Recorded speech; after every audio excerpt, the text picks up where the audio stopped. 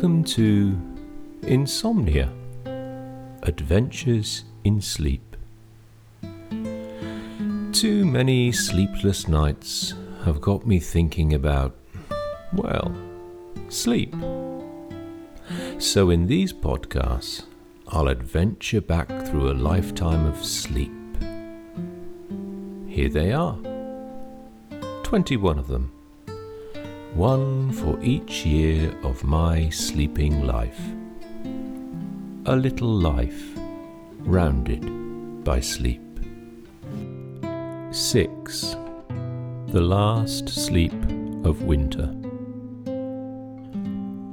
Don't get me wrong, classrooms can be amazing places.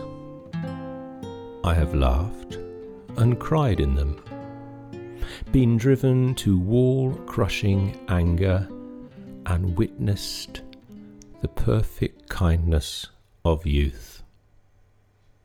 I've seen poems written, novels started and finished, and pebbles dropped on ideas which have rippled into full and beautiful lives, all in classrooms.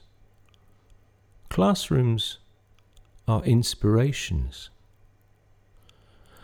But at the end of a long, grey, wet winter, with the rain dribbling lazily down windows and the walls closing in like ghostly standing stones, they can be, well, a bit too much.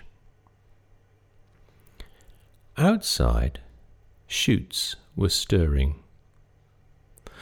and so I walked away from term, down the field and across the sea, and into early morning French spring.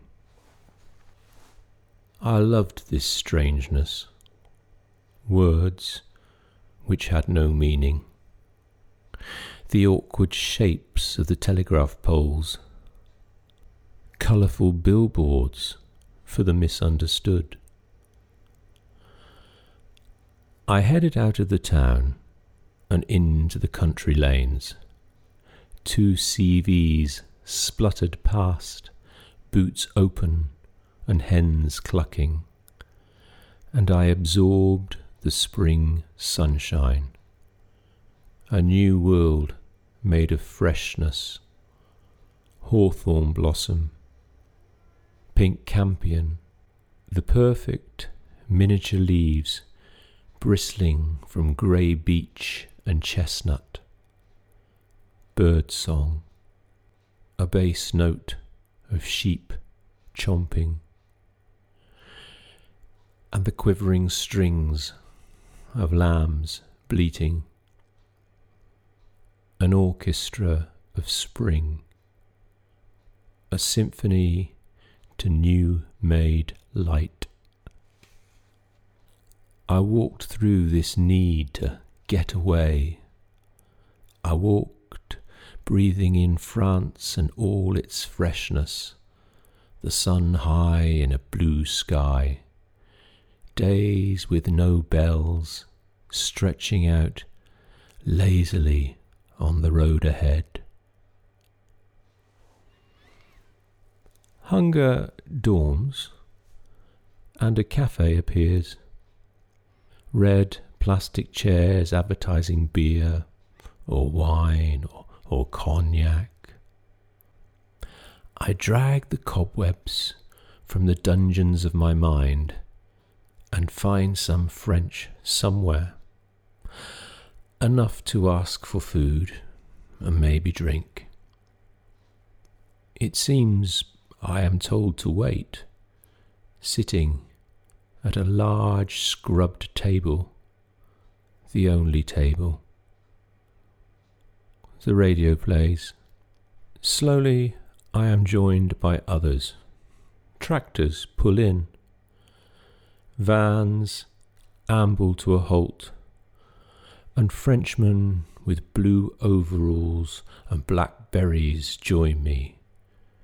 So French, they are a procession from a school textbook. A carafe of thick red wine is passed around. They nod, confused by my confusion, speak slowly, and make signs. I pretend to understand, and am rescued by food. Bread in a basket, stew in a large china bowl with a wooden ladle. More wine, more bread, more wine, and dark, gritty coffee. I pay with mercis and 20 francs. Just in front of the cafe is a duck pond. The grass beside it is spring green, the water cool, ripples and sparkles. I stumble across. The sunshine is sharp and polished. It cleanses the winter. I lie down and close my eyes. The world is red through my eyelids. The tiredness of the morning's walk, the drowsy wine, a belly filled. I can feel sleep falling. The ducks swim asleep, and I drink a last gulp of winter hibernation, the final 40 winks, before waking to a spring new year.